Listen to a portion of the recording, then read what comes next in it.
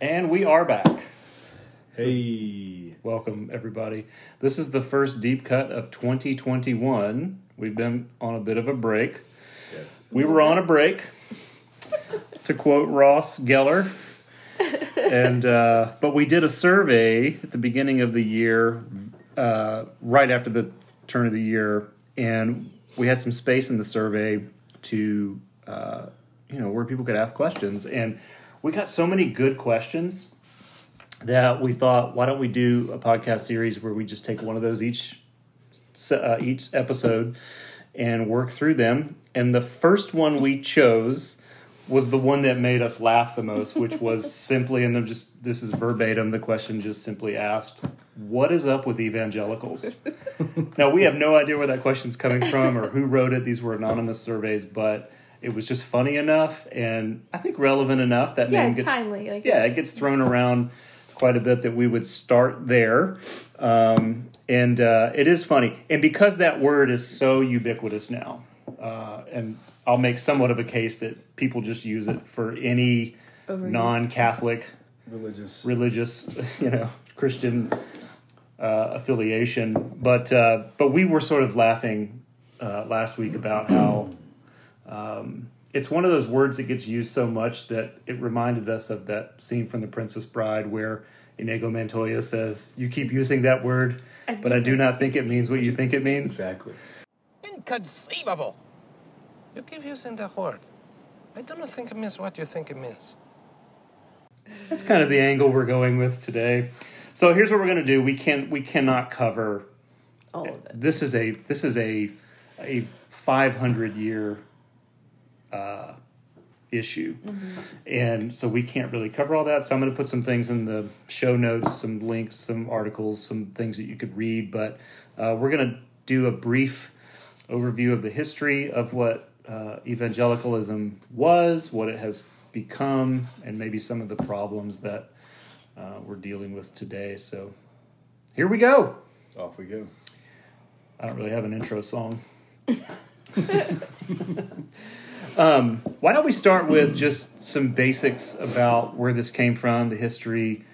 Joel, you actually had sent us your notes for this and had a lot of good stuff in here. I'll just start by saying there is a difference between there are major differences between the beginnings of when this word started to be used to describe certain Christian organizations and people and disciplines, especially from its time in Europe and then in America. The American situation has its own story.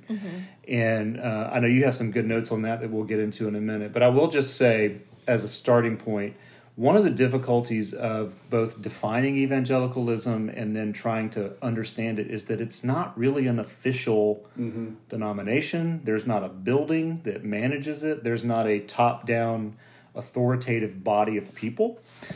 So it is what we call in like church history and spiritual formation studies, it is a stream of spirituality, which means that there are lots of tributaries and lots of iterations of it. So it's really hard to nail down. But why don't you do some stuff? Yeah, there's not a Protestant Vatican. No. So anything that falls under there. So, and one of the challenge with even defining the word is that as you're defining the word, the ground is shifting underneath your feet about what the word actually means. But you can trace, so the word evangelical, you can trace it, and it's just at the very core.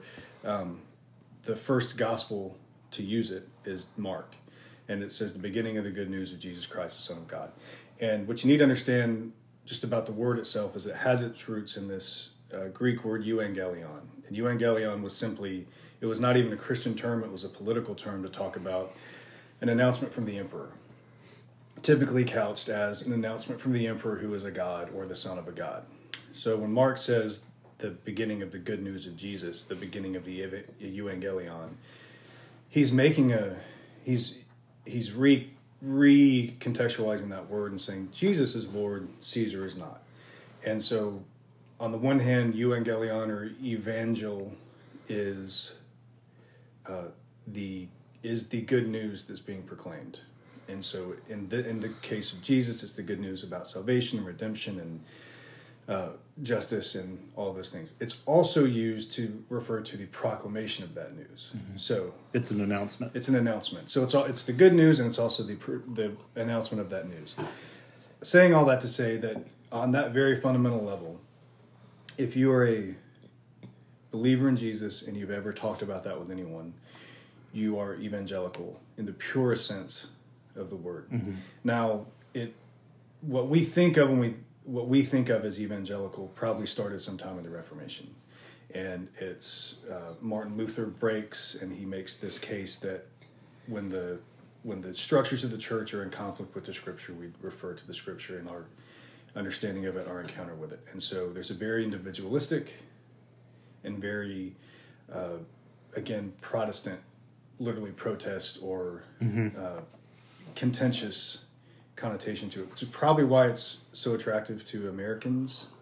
But that's a whole other thing. But you can, whatever else you can agree on, and there are so many different people who call themselves evangelical that others people would say aren't, and vice versa. 4 main themes are the value of Scripture in Christian life, some form of conversion experience, whether it's dramatic or not dramatic, whether you can remember it or not. There's some sort of understanding that life before and after Jesus is different. The atoning work of Jesus as the sole mediator between God and humanity, and the importance of sharing that. So those are your 4 tenets of what everything that's described as evangelical probably incorporates. Then you get into some really complicated stuff about Lutherans and Reform and Wesleyans. All these different people argue over whether or not they are or are not. But broadly speaking, there you go. Yeah, because lots of work has been done to try and figure out what are the core beliefs of an evangelical, and like the lists are different. But the common, those 4 that you mentioned, role of Scripture, the lived experience of conversion, et cetera, those are the 4 that seem to be the foundation of whatever this thing is. And within that umbrella, it's very pluralistic.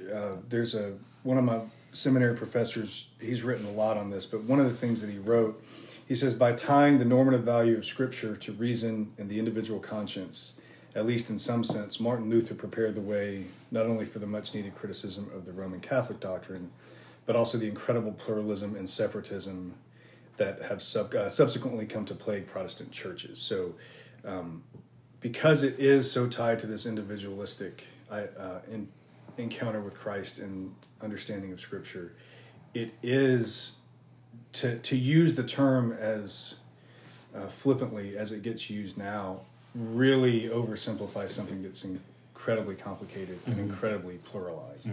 So when you hear the word, it, again, I do not think it means what you think it means. So there's a lot more to it than what gets thrown around in the news. And that's later on. I mean, we're still in Europe. We're still in the wake of the Reformation. We're still in, and it does sort of come alive more so when you get into the 1700s. The Wesleys and so on, making their way to America, bringing that ideal here. But, Lindsay, did you have stuff?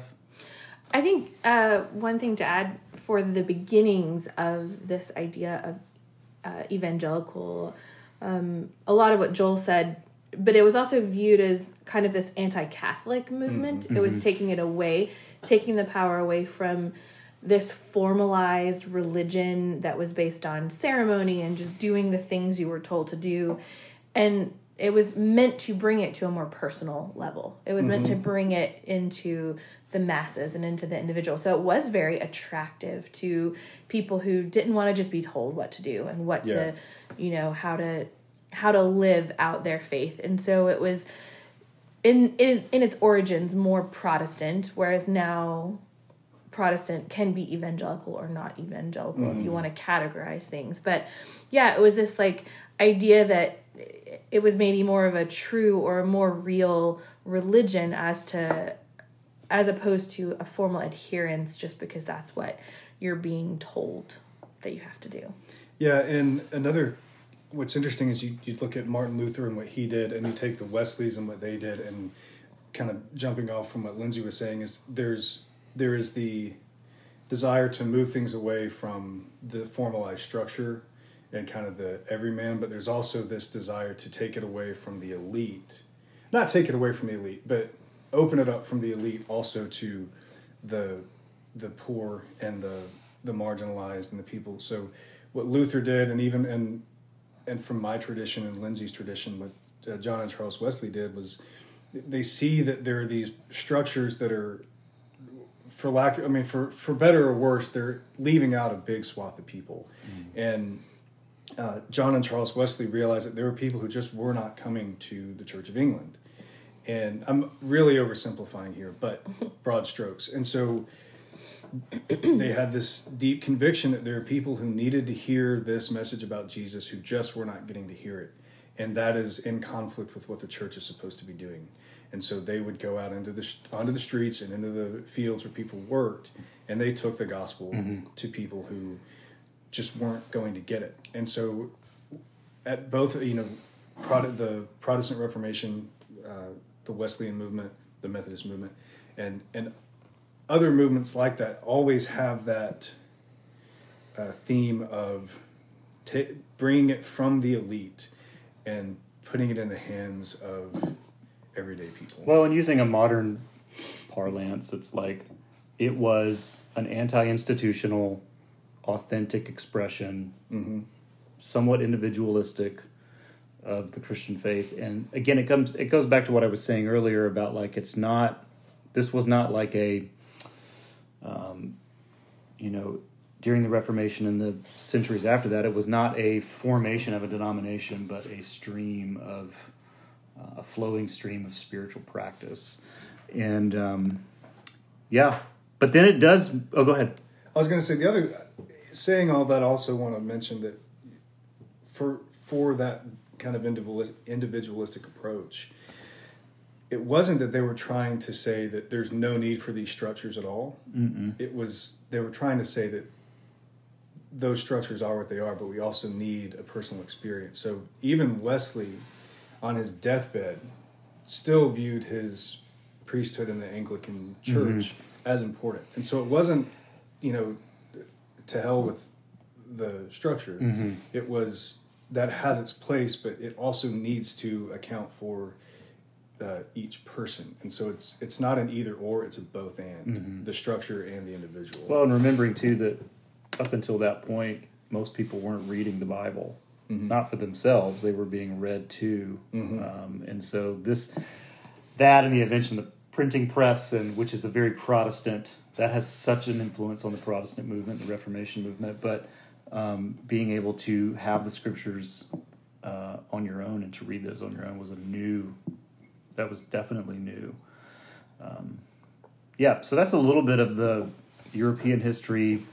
I mean, a small piece of the European history, but let's get into America, because American Christianity, or Christianity in America, pre-Revolutionary War, post-Revolutionary War, leading up to the Civil War, it goes through all these different changes and iterations. And one of the things that we do recognize through history is that at least, the evangelical stream in America was always somewhat, and this is another episode, but it was always somewhat tied to politics because, and this sounds wrong to say in our current day, but like it was very focused on justice issues with people in the margins. So when we go back into history of America, it doesn't mean they all felt this way, because again, it's not a denominational body, so everybody doesn't just sit lock and step with whatever the headquarters says. They have their own minds and they make their own decisions. But there's a strong movement towards charity and justice, and really the biggest battle was slavery. And what you have in evangelical history is, and again, this crosses Anglican, Methodism, et cetera, et cetera, et cetera. This is not one denomination. You have disagreement. You don't have a lock and step like we're pro-slavery, we're anti-slavery. You have this divide. And so one of the first real big issues with the evangelical stream was, what do we do with slavery? And, but what's encouraging is that you see in history an anti-slavery, an abolitionist stream within the evangelical stream, but you also see the other, which is the pro-slavery, anti-abolitionist movement. So we pick up on that very easily in history, and it really sets the tone for.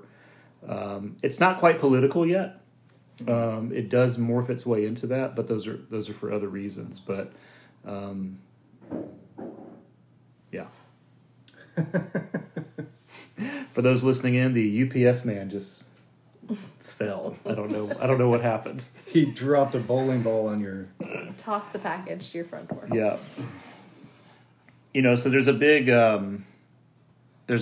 of the history in America that's focused on that main issue. And it became the dividing line for Christianity as a whole and as a nation. And so it's important to remember that there wasn't an evangelical stance. There were people within that stream that felt one way, people that felt another way, and the people that probably felt a third or fourth way about it. What I find interesting about the term is that there are some groups that clamor to claim that name and say that other groups are not. And then there are some groups that don't want to be called that when they are. And it, again, it's just such a loaded term, and it is another episode of it very quickly does get embroiled in politics. And there's a lot of negative fallout for that. There's positive fallout for that. But I guess what I want to stress is that it's not as simple as saying the word defines the reality. The way I say it is, you got to be sure you're not confusing the caricature with the portrait. And it's changed so much in America over all those time periods, Derek, you were talking about. What evangelical was, early on in our history is not the same as what it means today. And the things that I think people get hung up on with the word being used now is that, okay, who's defining that word for you? And what research is it that you're reading? What article? How have they defined it? Where are they getting? Because even if you just look at actual research and numbers, the definition of what evangelical means and what a church that's evangelical is, even that varies. It was in my research seeing it was after World War I where the word evangelical became more synonymous with denominations that were considered fundamentalists. And so that's when other denominations or other groups wanted to disassociate with the word and try to move away from it. So you have to keep up with, okay, where did it begin? What was an evangelical 100 years ago, even 50 years ago, versus even 20 years ago and today? And then what is the definition that you're using, and what's the definition of whatever article or research that you're reading? What's their definition of an evangelical church? I think you bring up a good point that we could transition into, and it's the shift from what the evangelical pursuit was really about, which was, again, those four things: this personal relationship with Jesus, this lived experience of discipleship, the role of Scripture in our life, etc. Moving from that, and again, this is an American story, into what is technically known as fundamentalism, which takes place at a certain point in American history, typically around the turn of the 20th century. And what's happening at the turn of the 20th century, and in some of the decades following the Civil War, but there starts to develop this concern over what would be considered liberal theology versus conservative theology. That has nothing to do with anything at that time in history other than science, because you're post-Darwinian at this point. So there was a lot of response to Origin of the Species, which is an 1859 document. And so there was some fear about what is that going to entail and what's that going to do to our society. But it was really based more in the question of what is humanity's place in creation. So it was an existential theological crisis. But you end up having a lot of this is where it becomes political in the sense that there's a lot of push to protect in their minds, like the school systems, and so you have this like you have a lot of battles going on theologically, but also academically between universities and school systems and whatever. Again, not all of them. You just have a number of people that are, again, if evangelicalism is a stream, the fundamentalist just sort of kicks off into a new direction while still being connected somewhat to this stream. Yeah. And it develops a life of its own. And I would contend that when most people use, whether it's in the media or in print or whatever, when they say evangelical in a negative sense, what they're really referring to is this offshoot that has become so powerful and so fearful. And so you have that happening. You have the issues over inerrancy, which is this weird word to describe a way to view the Bible and its texts and its stories, which is another episode. But so you have that going on, but then you have the issues around evolution being taught in the schools, and so this is where it really starts to become. Evangelicalism has always had a public square presence, but this is the shift from it used to be based in issues of justice and so forth, and now it's this weird offshoot of like we're very afraid of what's happening in our culture, as opposed to we have some good news for our culture, to we're now very scared. And so the way to combat that is to get involved and to control the system in some way. And so I contend that the way that we use the word today is actually not, it's somewhat lazy in the sense that we're not actually talking about the four tenets of evangelicalism, but we're talking about an offshoot that has become quite powerful and noisy and influential, which I'll get into some of that in a few minutes as far as like, do those people even really identify as evangelicals? And the answer is probably not, but although they may say they are, they couldn't define what it is. Right? That's what I was going to say. That's a big issue too for today is self-identification as evangelical, right, and not really understanding what it is you're identifying as and what you're not really understanding what you're saying. Yeah, and the Lindsay, you said something earlier about the like some information says this about it, some information says that about it, and when you're reading anything, you have to pay attention to where the sources are coming from, but you also have to pay attention to what you're bringing to the conversation and what baggage you have about the word. But what I found interesting is I tried to go down the analytical route and look at statistics and things like that. Yeah, I put some of that too. But it tied my brain in a knot because I've read an article by Barna, and even they said that our research says this about evangelicals. And in the article, it says, however, this other group has another set of definitions, and so they come on a different. And it's because there's no blueprint. There's no blueprint, and the history is so weird. And all of that to say that even when you're just trying to look at it analytically, there's not even an agreement on what criteria to use. And so I think it's important to back up and.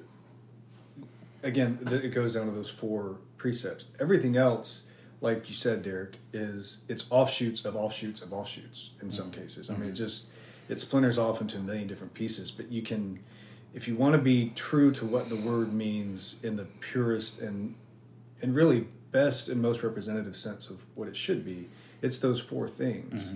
And I think that with those four things as kind of your center, then there really is a good news, and there really is a care for justice and a care for the hearts of people.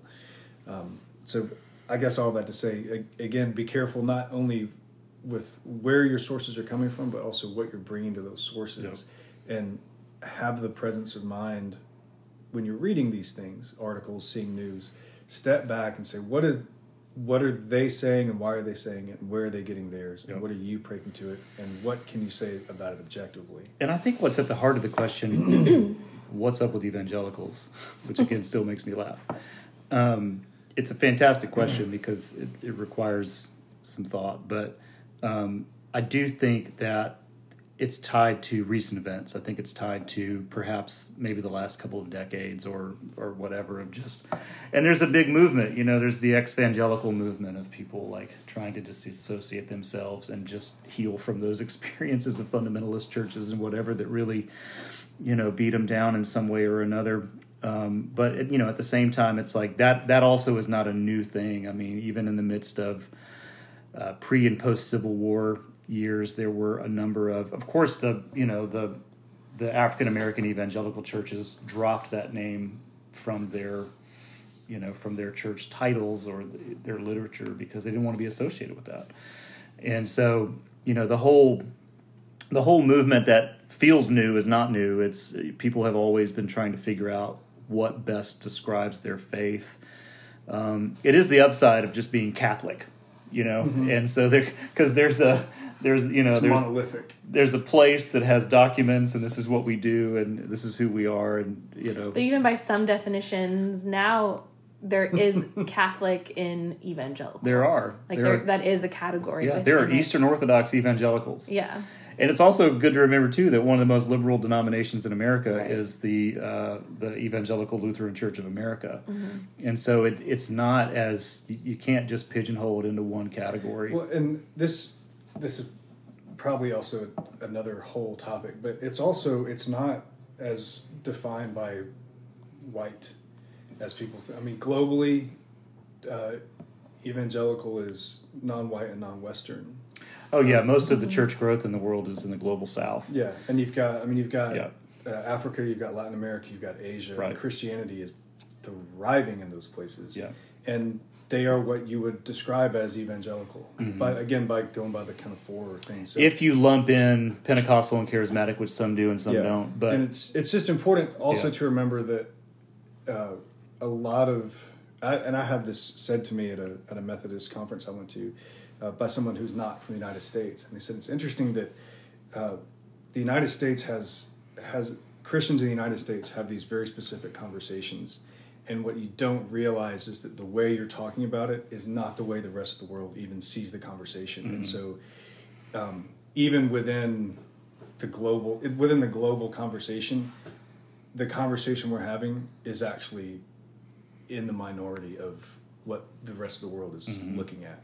As as far as what the Christian faith is and what it's doing. So, and I think we have an episode coming up. It might even be next week, which is Christian nationalism in America, which does address the political issue, which does take us to the fact that, and this is statistically factual, that the white evangelical voting bloc was an important piece. And so when we talk about white evangelicals, a large number of many who said they voted, for the current president, et cetera, et cetera. This is what people are like, what is the situation with the guy waving a Jesus flag as they storm the Capitol? There are good answers for that, and sometimes solid answers about how that happened.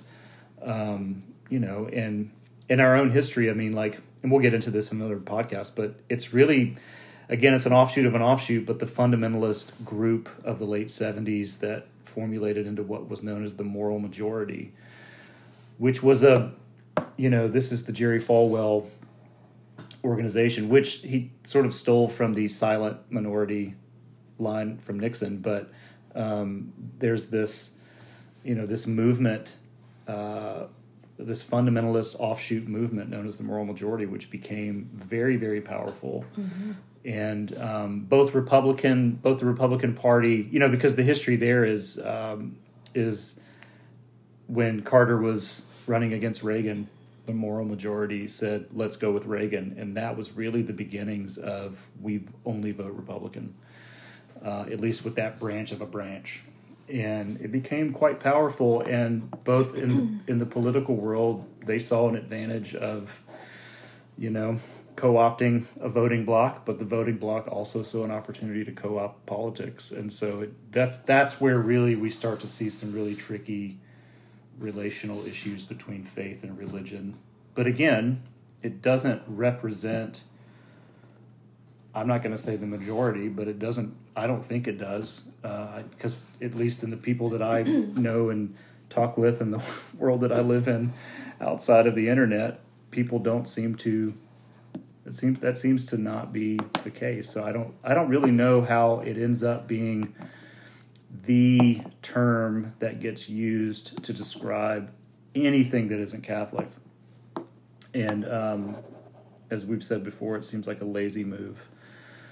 At the same time, I don't know if there, and we may disagree on this as a team, but like, I just don't think there's any getting the word back. I mean, I'm just kind of like, names to describe Christian traditions come and go. I mean, the history of what Christians have been called and different streams, they come and go. And this one is probably done. Christianity wasn't always called Christianity. No. And I think the word evangelical is probably too late to get back, even if you find the best parts of it. Because if you have to end up just defending and defining, it's over, in my opinion. You've lost the clarity of the It's language. not worth it. So it's like, this is why people, I think, are saying, I mean, you see this in America, a lot of churches that are called community church are basically Baptist churches in disguise that just thought the word Baptist is problematic. It's loaded. It's loaded, and there's no getting it back, and so they just changed their name. But it's, I think the same is probably true for, because we can argue till the day is done about like, well, the original intent doesn't matter. It's already been how it's being understood now. Yeah, but I think every Christian could look back at the four major underpinnings of what defined that stream and say to themselves honestly, well, yeah, those are important to me too. But I don't know if I would try to fight for the name to survive. Yeah, I think we are going to see those who want to fight for it and try to like reclaim it and hold on to it. There is a National Association of Evangelicals. Again, it's not a denominational movement. Yeah. It's nothing, like that, but it is a group of, different denominations. And but one of the guys that runs it, Laith Anderson is his name, but he had a good quote from somebody else when he was talking about the same idea. Someone asking him about, like, what do we do with this? Our name has sort of been hijacked. And it's just, I think it's a good sort of, it'll segue as we get into the more political side down the road. But he said, our name has been co-opted by politicians and policies that are polarizing and painful. They're contrary to the Bible and blamed for practices that they or like that other evangelicals don't even approve of. Mm-hmm. And I think that's a really good summary of why it is going to be hard if people do want to try to get this name back and this idea of being evangelical, even though it's based in those four ideas that we can all pretty much agree with and want to pursue in our own individual faiths. But it's just been railroaded. And I find it interesting that people are very precious about like wanting to reclaim the name, because again, there's not a monolithic organization about it. So, like I said, there's not a Protestant Vatican, but for like we've just discussed for the past 33 minutes, there's never really been, other than those four precepts, but most people aren't even talking about that when they say they want to reclaim the name. Mm-hmm. Like you claim the name, and so does this other group that doesn't have the same political leanings that you do. And who has the right to the name? That you can't reclaim something that never really had ownership, mm-hmm. or even a solidified singular identity. Mm-hmm. And so I just find it funny that people get real up in arms about this word and this name, because look, at the end, do you believe the Jesus story? Does it mean something to you? Do you want to share it? Who cares what you're called? Mm-hmm. Like, just get out there and do it. Mm-hmm. And I mean, you step back from the generalizations and the broad strokes, and just this is what I believe, and this is how I'm gonna. I don't know. I feel like we're now in this place where, our Muslim friends were post 9/11. Yeah. And like, it's not, of course, it's not the same situation, but it's like what ended up happening in those days was just a constant, local imams and leaders in the Muslim community always having to say, that's not who we are. Yeah. And that is where the church is now in America. And to me, that's always like, it's too late. And because if that's how you have to start every conversation, it's probably, and again, I mean, you guys come from the Methodist tradition, and Methodist tradition, I think in the 1960s becomes mainline to distance themselves again from this word.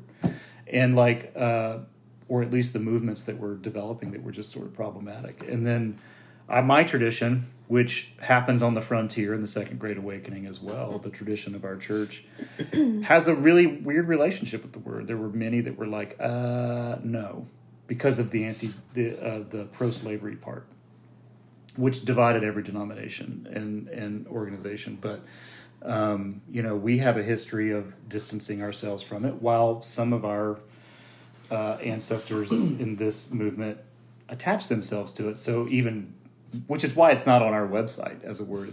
I guess it's just my decision, but just chose to leave it out. But it's not a word that I use to describe who I am, but or what our church is, because it's so freighted with like, oh, that means, and usually what people do when they hear it, they jump to, again, the aberrations. Yeah. The fundamentalist aberrations. And those people, again, this is just my opinion, I'm not a pollster and I wasn't at the riot at the Capitol, but the man in the horns, like, if I ask him, are you an evangelical, he's probably going to say, hell yeah, but like, he doesn't really know what that means. Maybe he does, I don't know, but it's to me it just seems like I don't really think it means what people think it means. No. on all sides. Well, and this is going to sound like such a cliche, but we've talked about this, that you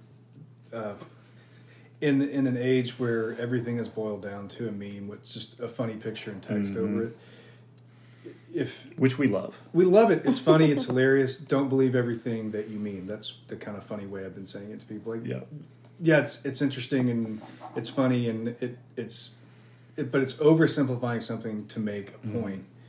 And again, it's just doing a disservice to the true nature of what you're talking about, whatever the thing is.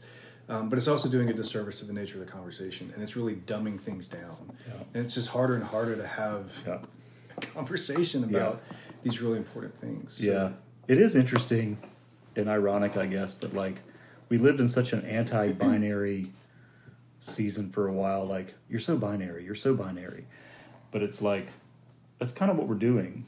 We're monolithicizing everything. Yeah, and it's you're one or the other. You're either or. You're either or. There's no middle ground. There's no like, and so it's important to like, and again with this particular issue, I think the intellectual academic way to look at it is I think it's more complicated than just that's who those people are. Well, that's what I was going to say, is that I think it seems like everything is very either or in black and white, because that's what we see. And when you're engaging in watching the news or your social media stuff, it's easier to have that kind of reactive either or thing. But if you step away from that and you go into a conversation with a real person, you'll find that it really is, there's a lot of shades of gray in between one extreme and the other. And even within the three of us, while we were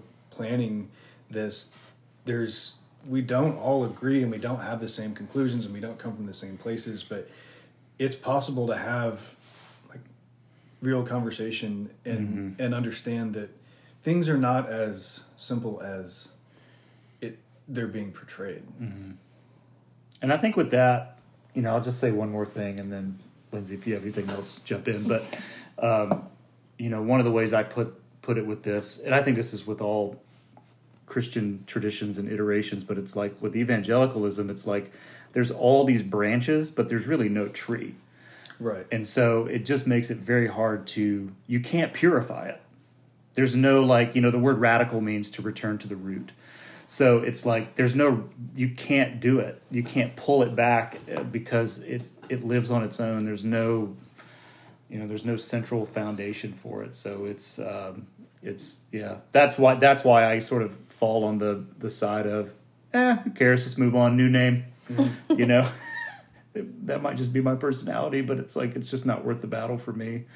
But with that, I think it does lead us into what I think that question is getting at, which goes into our next episode, but it's just more of that like nationalistic expression that's couched in like, is it faith-based or not? Like, what is going on with Christian nationalism, which isn't unique to Christianity, but it is a real thing. And so I think we'll cover a lot more of that in the next episode. But do you have any closing? I would just say, I think in closing, I think too often, in not just this area, but in multiple areas of our lives, it is easier for us to be lazy in what we hear and what we believe. And I think for all of us, like diving just a little bit deeper below the surface when it comes to, for instance, what we're talking about today with evangelicals and that word, I think that's a good thing for us to start adjusting our lives. Like, who are we taking as authority in our life? Who are we believing without questioning? And it's okay to question. It's okay to dig deeper in our faith and in the news that we consume and all of those things that I feel like, I don't know, I feel like hopefully we can come to a place where it's easier to live out our lives in love, and that, like, that's really the basis of our faith, right? Like, that's the commandment that Jesus gave us. And I think if we're able to let go of our like preconceptions and what we have believed in the past just because we've been told, and just dig a little bit deeper, I just wonder how that could start affecting the way us as a church and us as a group of believers goes out into the rest of the world. That's just what keeps coming to mind in the past few months for me. Yep. Yeah, and I don't have much more to add to that except that whatever connotation the word has, I think it's important to remember it does go back to this idea of there's good news and there's a proclamation of that good news. And if you believe in Jesus, then let that be your good news and let that be your testimony. And whatever else happens, whatever else is going on, we have something to share. And it's good news. Yep. So let's get on with it. Pay more attention to that than the label. Yeah. You know. And I think too, I know we're going over time here, but I think in a very real sense, there's a pain in the hearts of many, many Christians in America to feel the need to like apologize on behalf of extreme groups and so forth, which I think is healthy. I don't know how much good it does, but it's, I think we have to find this balance of like feeling responsible for things that we actually are responsible for, and then also making clear that some things are just aberrations that we have no control over. Right. So we're always going to spend our days going, well, that's not really who we are. That's never going to change. I mean, you got to think back to, was it Nero that like just blamed the Christians for the burning of Rome when they didn't do it? And it's like, it's just always been a problem, whatever religious group, and so it's I don't know if it's worth the energy we put into trying to I don't know, explain it away. It just is what it is, and I don't know, but we'll talk about that next episode. Yeah. Right on. Y'all have a good week. Be Bye. kind.